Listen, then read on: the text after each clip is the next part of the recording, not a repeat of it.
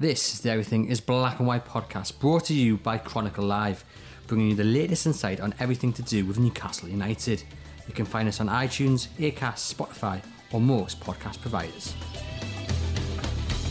Hello and welcome to the Everything is Black and White podcast. It's time for our second episode of Newcastle United Unpopular Opinions. I'm Andrew Musgrove and I'm joined by Stu Jameson. We're both working from homes because of the coronavirus, so the quality of the sound might not be as good as last week, but we hope you enjoy the quality of this podcast.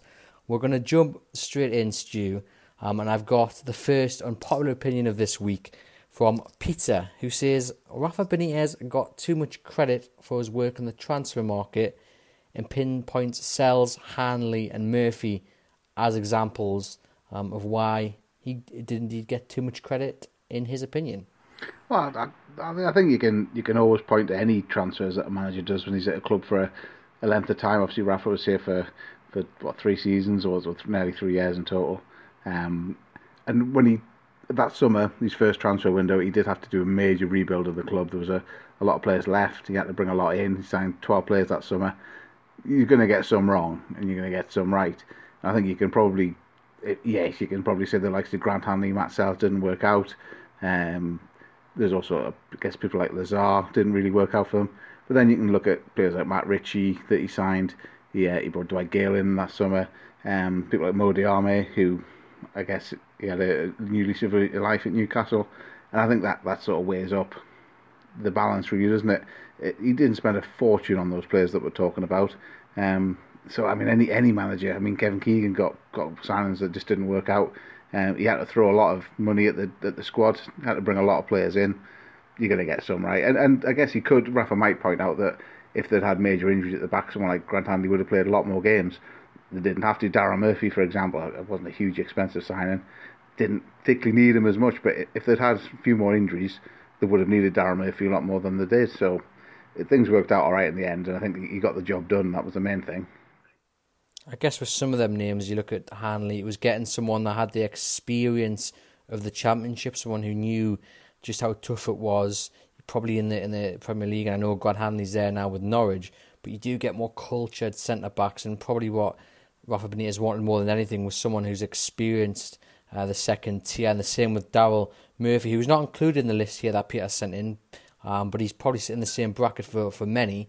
But obviously, Daryl Murphy scored a lot of important goals, or a few important goals for Newcastle. Jacob Murphy on the other hand, I think is the Murphy he's referring to. And he, obviously 13 million, he's gone out on loan several times. He's still young enough to make an impact, but you're looking at Jacob Murphy and you're thinking, when will his time come? He hasn't pulled up trees at Sheffield Wednesday this season. Is time running out for him at Newcastle United, do you think? It's hard to see with him getting another goal, really, isn't it? I mean, he had the chance a short time to impress Steve Bruce in the summer and didn't really do that in the pre-season games. I think he's one that you could probably look at. And the likes of Yoshinori Muto, of course, who Benitez brought in, who probably haven't delivered anywhere near what they should have done compared to the price tag. I think when it came to Benitez, he obviously knew what he wanted. And if he was going to get that person, he went down his own list to the second target, third target, fourth target, instead of perhaps looking elsewhere. Other players that other people had recommended, perhaps the scouting team at the club, which I think sometimes meant that Newcastle got a player that everyone knew wasn't really good enough. I think Rafa, by his own admission, probably thought he wasn't good enough because he was fourth choice on the list. And I think Murphy obviously played well against Newcastle for Norwich in that famous 4-3 game. He was involved with that. But we've seen it once every now and again. He had that game away at Everton last season when he set up a goal for Rondon. Superb explosive pace, great cross. But how many times have we seen that really in a Newcastle shirt? Hardly ever. And the fact that he's doing okay at Sheffield Wed, that's great. But I think it shows he's hardly pulling up trees in the Championship either, really. So I think those two are prime examples of where he got it wrong. But as I say, I think Benitez probably could quite rightly point to loads of times when he got it right in the transfer as well. Indeed, you could probably name quite a few, but one that crops up as one who was let go was Alexander Mitrovic. Where do you stand on letting him leave? Because obviously he is pulling up trees in the Championship, and how they could do with someone who knows where the back of the net is now. Yeah, he's doing very well for Fulham now. You can't argue with that. He didn't do badly in the Premier League last year with Fulham, but probably not spectacular, to be fair. I was fully behind letting him go. I thought he was a good young player in the Premier League that first season when he signed under Steve McLaren, and I thought he'd be someone that Rafa could get the best out of, especially in the Championship. I thought he would just destroy defences in the Championship, and he really didn't. He didn't. I mean, obviously Dwight Gale was ahead of him in the pecking order, but Mitrovic got plenty of chances to really show what he was about. And I felt he didn't really do that. There was that perfect example away at Wolves where he'd scored the goal, and they had to take him off at half time because he was going to get himself sent off. And I don't really think he can be having that, and certainly someone like Rafa would not be happy with that. So at the time, I thought they got a very good deal for him. I think they made a profit on them, didn't they?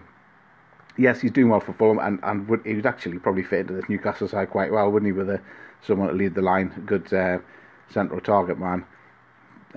But no, I think that the decision at the time was right, and sometimes you just got to shrug your shoulders and move on from them. Indeed, and just to finish off on Benitez and transfers, if you could pick one incoming transfer as the one you would hold up to say, hey, Rafa Benitez got it right, which one would it be?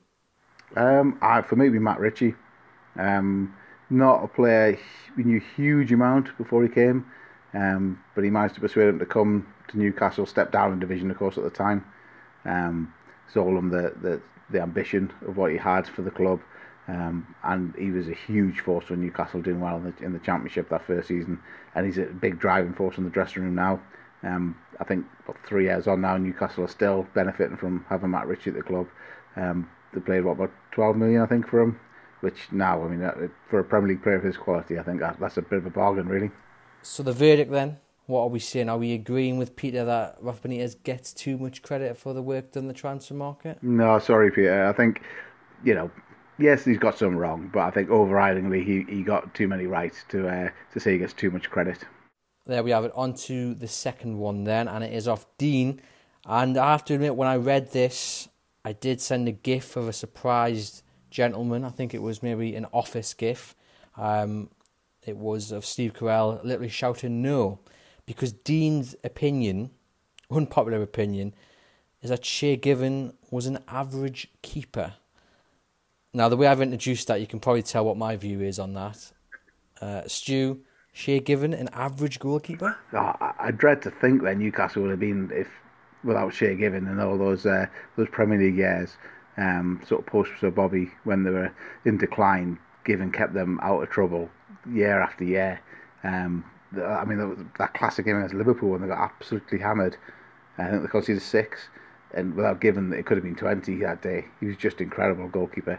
Not the biggest, although he wasn't. He's not quite as small as people think, but he was just superb. He could do everything. Superb shot stopper. He could command his box. He had the command of his defence. He knew what he was doing every time. No, he's absolutely top class. He's played so many games for Ireland, and then I guess a good sign of that is that when Manchester City started getting a bit of money, started spending money on players, first goalkeeper they turned to was Shay Given. He was absolutely superb servant at Newcastle.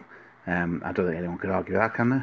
I don't think so, and he pulled off some fantastic saves. I think, like you say, the Liverpool game is the memory that really does stick in everyone's heads, because it would have been a cricket score. I mean, it was nearly a cricket score, but it would have been even more so had Given not been on his day there. And he suffered a horrific injury against West Ham as well. I think it was to a car crash when the studs hit him in the abdomen, and to come back from that and still be such a good player in his prime in the Premier League against some of the world's best strikers just goes to show just how much talent Shay Given really had.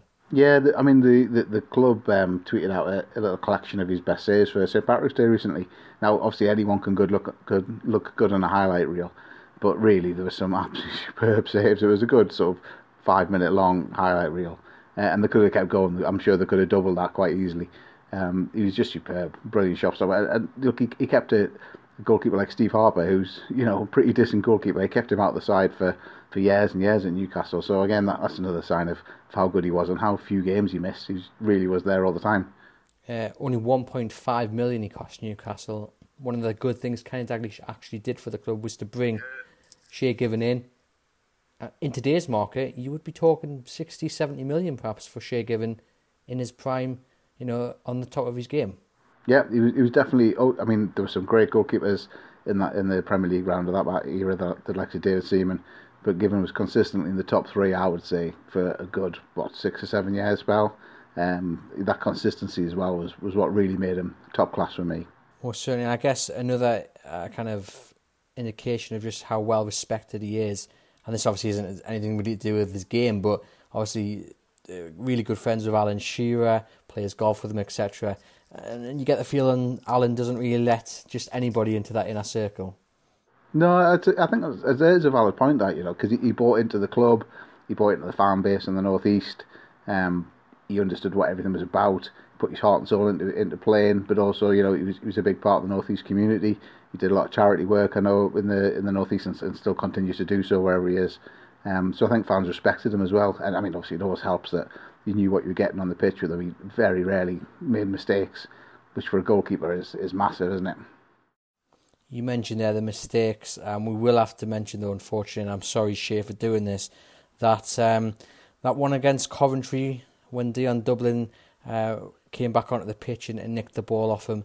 Obviously the joke is Shay Given's the only Irishman who doesn't know where Dublin is. Yeah. I think everyone was trying to simulate in the parks for the next sort of month afterwards, weren't they? But that's a one-off. It's like, I think you didn't see it before, you don't really see it afterwards.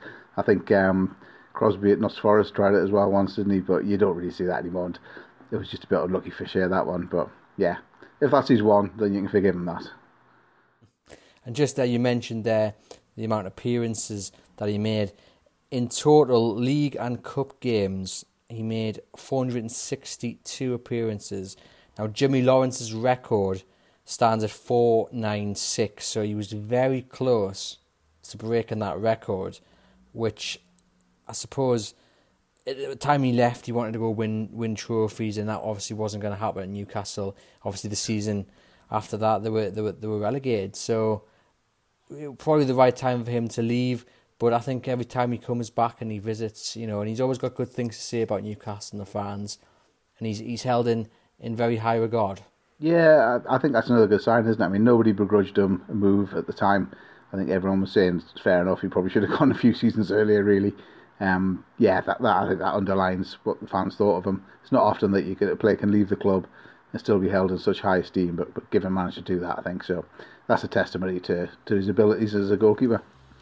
So, the verdict then, Shay Given as an average keeper? Nah. I'm not having it. Throw that one in the bin. Gone. Throw that one in the bin. Nice and simple.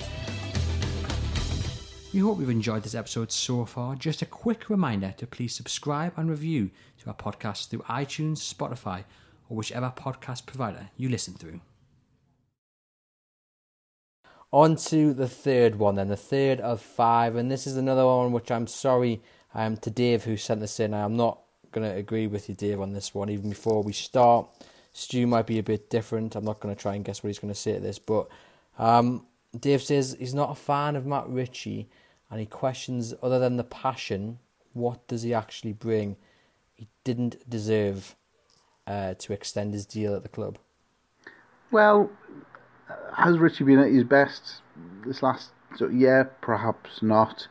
But I think you haven't got to forget that he answered the call when Benitez asked him to go play left wing back, which, if you think about it, is the complete opposite to the role he played for most of his career as a right winger.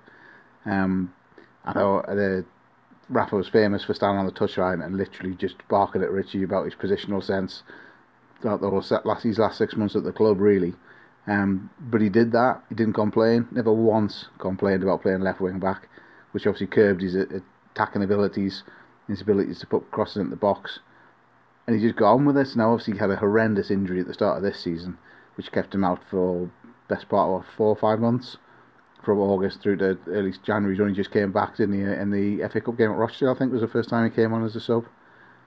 And Newcastle missed him terribly during that time, I think. I would like to see him play back in his advanced role on the wing now. They've got Danny Rose, obviously. Jetro Williams was brought in the summer as well to do that job. And I think that should enable Ritchie to play in the more attacking role, because I think that's what he does bring. Yeah, he brings the passion, that's great, but any countless number of fans would bring passion if they played for Newcastle. Doesn't make them good enough, does it? but you've got the ability to pick across free kicks, set pieces, although probably should mention penalties right at the minute. I think that's something that not many other players can offer really in this Newcastle side. I don't know what you think, Andrew.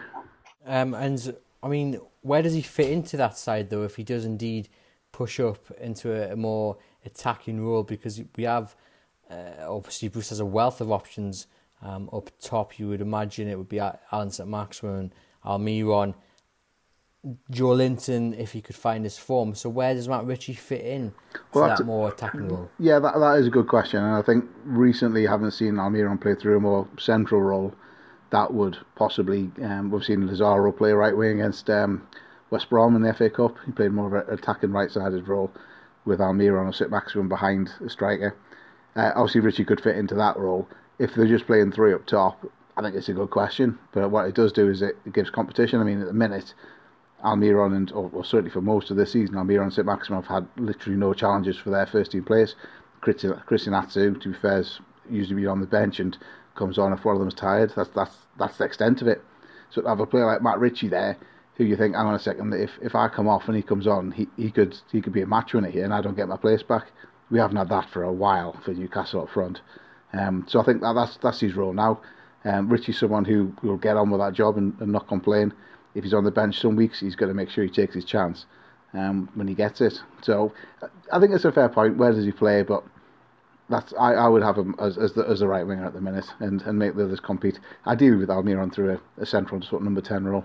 It's interesting that you mentioned before Rafa Benitez barking orders at Matt Ritchie.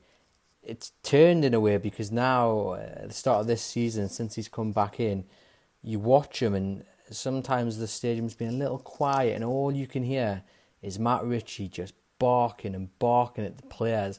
I think a lot of the players have done the Toon Tombola in the matchday program. One of the questions is often who's most likely to start a fight, and it's always Matt Ritchie that gets picked. He could probably start a fight in an empty room, I think, but it's that passion that he channels through and he sets the bar for himself, and no one's allowed to drop below that bar on the pitch. When he was injured, you saw him in the press box, and you know he was kicking every ball, and he was doing exactly the same. It's that passion and that I really do think that the communication on the pitch, or whether you're in the stands out injured or on the bench waiting for your chance to get on, that communication is so important. And to have another leader like Ritchie is vital to where Newcastle need to go and what they need to achieve, which unfortunately at the moment is Premier League survival. Yeah, it's important. He's part of a strong dressing room. It's a difficult balance to strike because obviously the manager has to be in charge. And I think the club have felt before that the dressing room got too strong under Chris Hughton, rightly or wrongly. But I think it's important to have strong personalities in your dressing room, because if it's just the manager telling everyone all the time, then that message can get a bit tired, or the here we go again type thing. So if you've got individual players who Bruce knows you can turn to tell players what he thinks every now and again, which I'm sure Ritchie will not hold back from, I think that's a really positive thing as well. And I think they'll probably possibly miss that in the dressing room as well, never mind just on the pitch. Well, I think we already know the answer to this, but let's get the verdict in then. Are we agreeing that Matt Ritchie didn't deserve a new deal? No, not at all. Yeah, I agree, not at all. I would probably give him the keys to the city, because that's how much of a fan I am. And Matt, if you ever want to come on the podcast, here's the begging letter.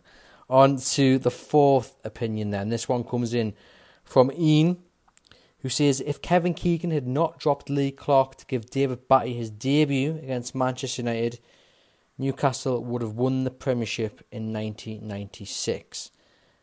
Now, of all the reasons to why Newcastle didn't win the Premier League, I've not heard that one before. Stu, your view on that? Well, it's an interesting point. It's usually attributed to Tino Sprea's arrival, really, isn't it? Because that changes sort of attacking shape. Although, again, to be fair, most of the people involved dismiss that as well. Strangely, it's what everyone was crying out for at Newcastle at the time. Obviously, it wasn't a defender, but it was someone defensive-minded who could sort of break up attacks from other sides. It was the classic, you score 3, we score 4. And it was trying to stop the opposition from scoring that many and enabling that platform for Newcastle to go on an attack. So I think Batty's signing was a pretty astute one, to be fair, and one which we know Keegan was desperate to get over the line. did it disrupt that team a lot? I don't know. I think that it's almost two different points, isn't it?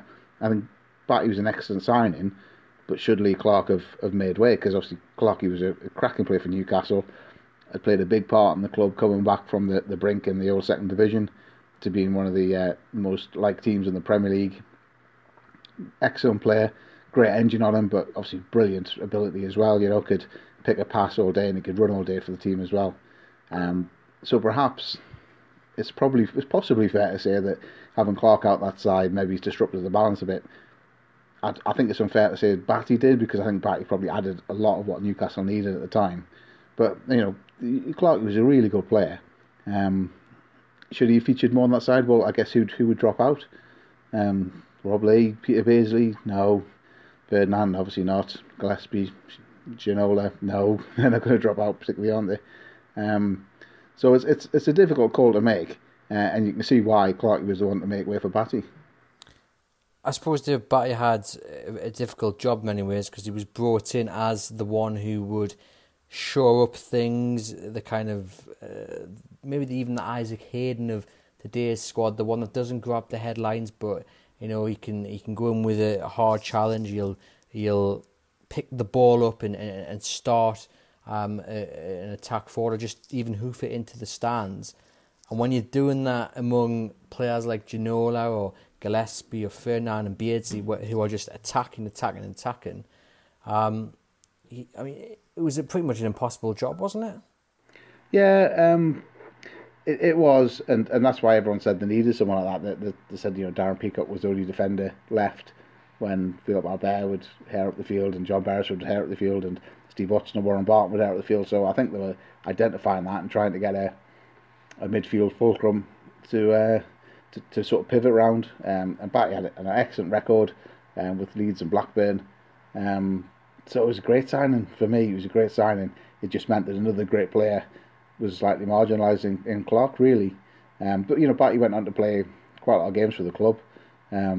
Interesting fella, someone you would love to interview now, but obviously has no interest in football whatsoever. Although he was said at the time he had no interest whilst he was playing as well, other than the game he was playing, which was I find remarkable. But I love David Batty when he was at Newcastle. I thought he was great.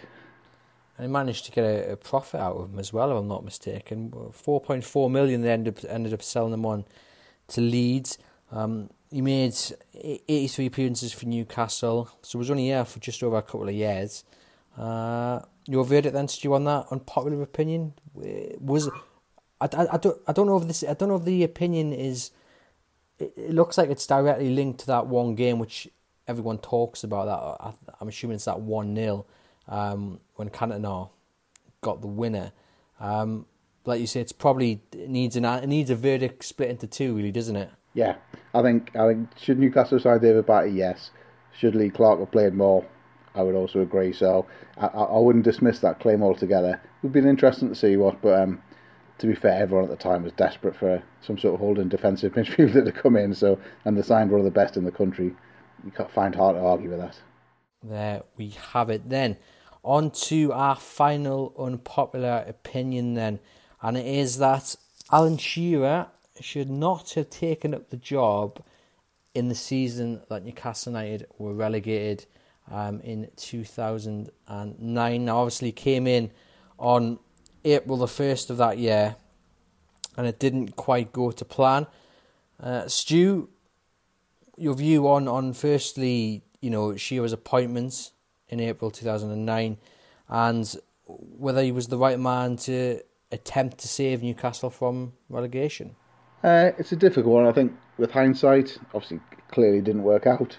They didn't win too many games, but as Shearer often showed as a player, when his club, he likes to think of Newcastle as his club, which it is, came calling in their hour of need, he answered it. And I'm not sure why he would change that opinion now. He did what he felt was the right thing at the time.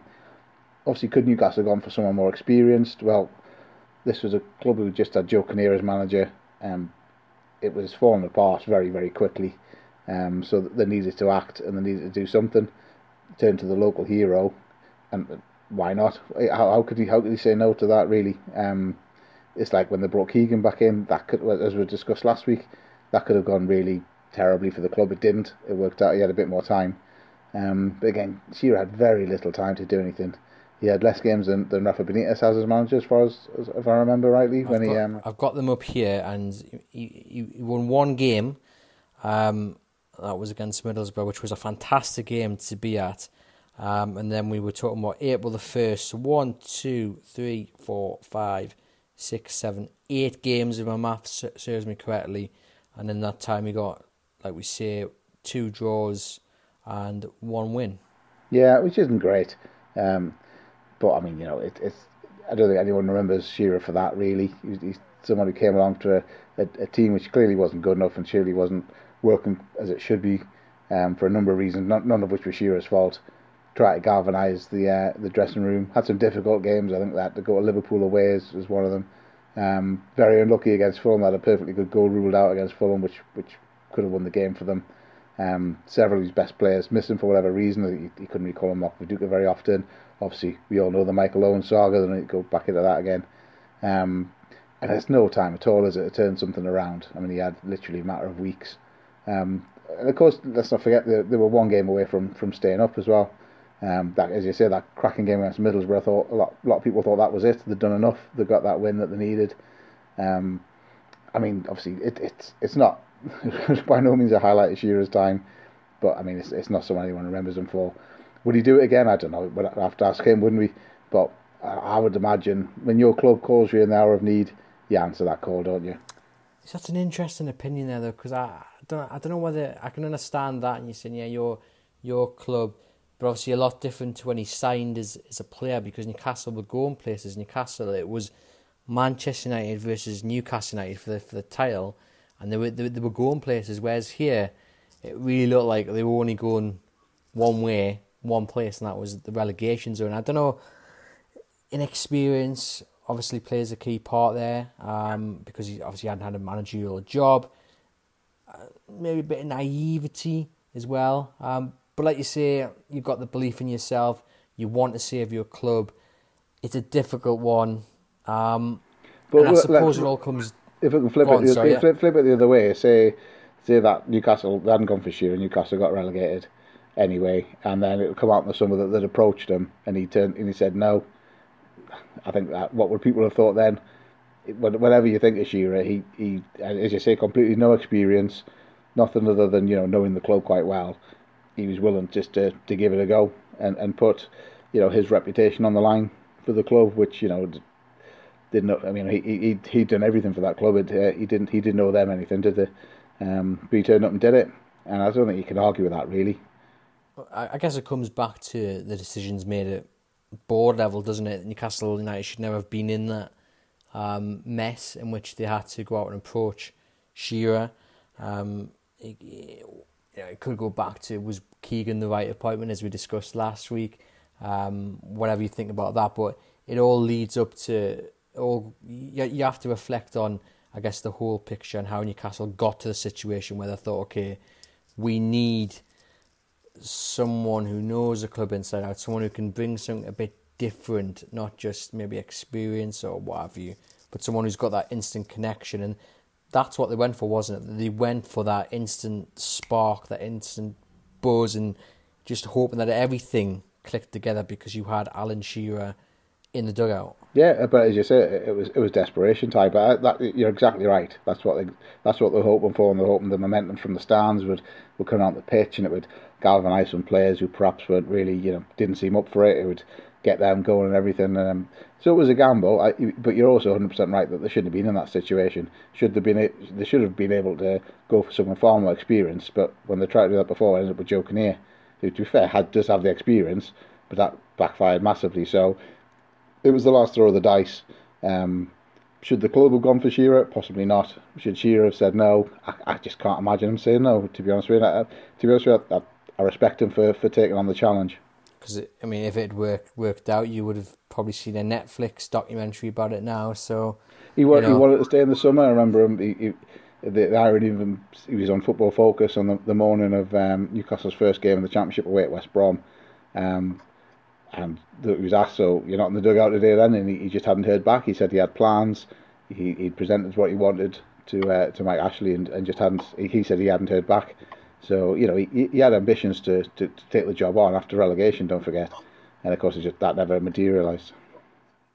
I mean, you would also think that those plans meant spending a bit of money, and they didn't do that. Chris Hughton did a fantastic job on a very low budget, mainly loan signings and a couple of frees. So that was probably the sticking point. And obviously that relationship there between Mike Ashley and Alan Shearer has not been remedied since, has it? No, I don't think he's not going to turn to him again, pretty much other. So, which is a shame, because obviously he's a club legend, but his statue's just outside St James's Park, which I think speaks volumes, doesn't it?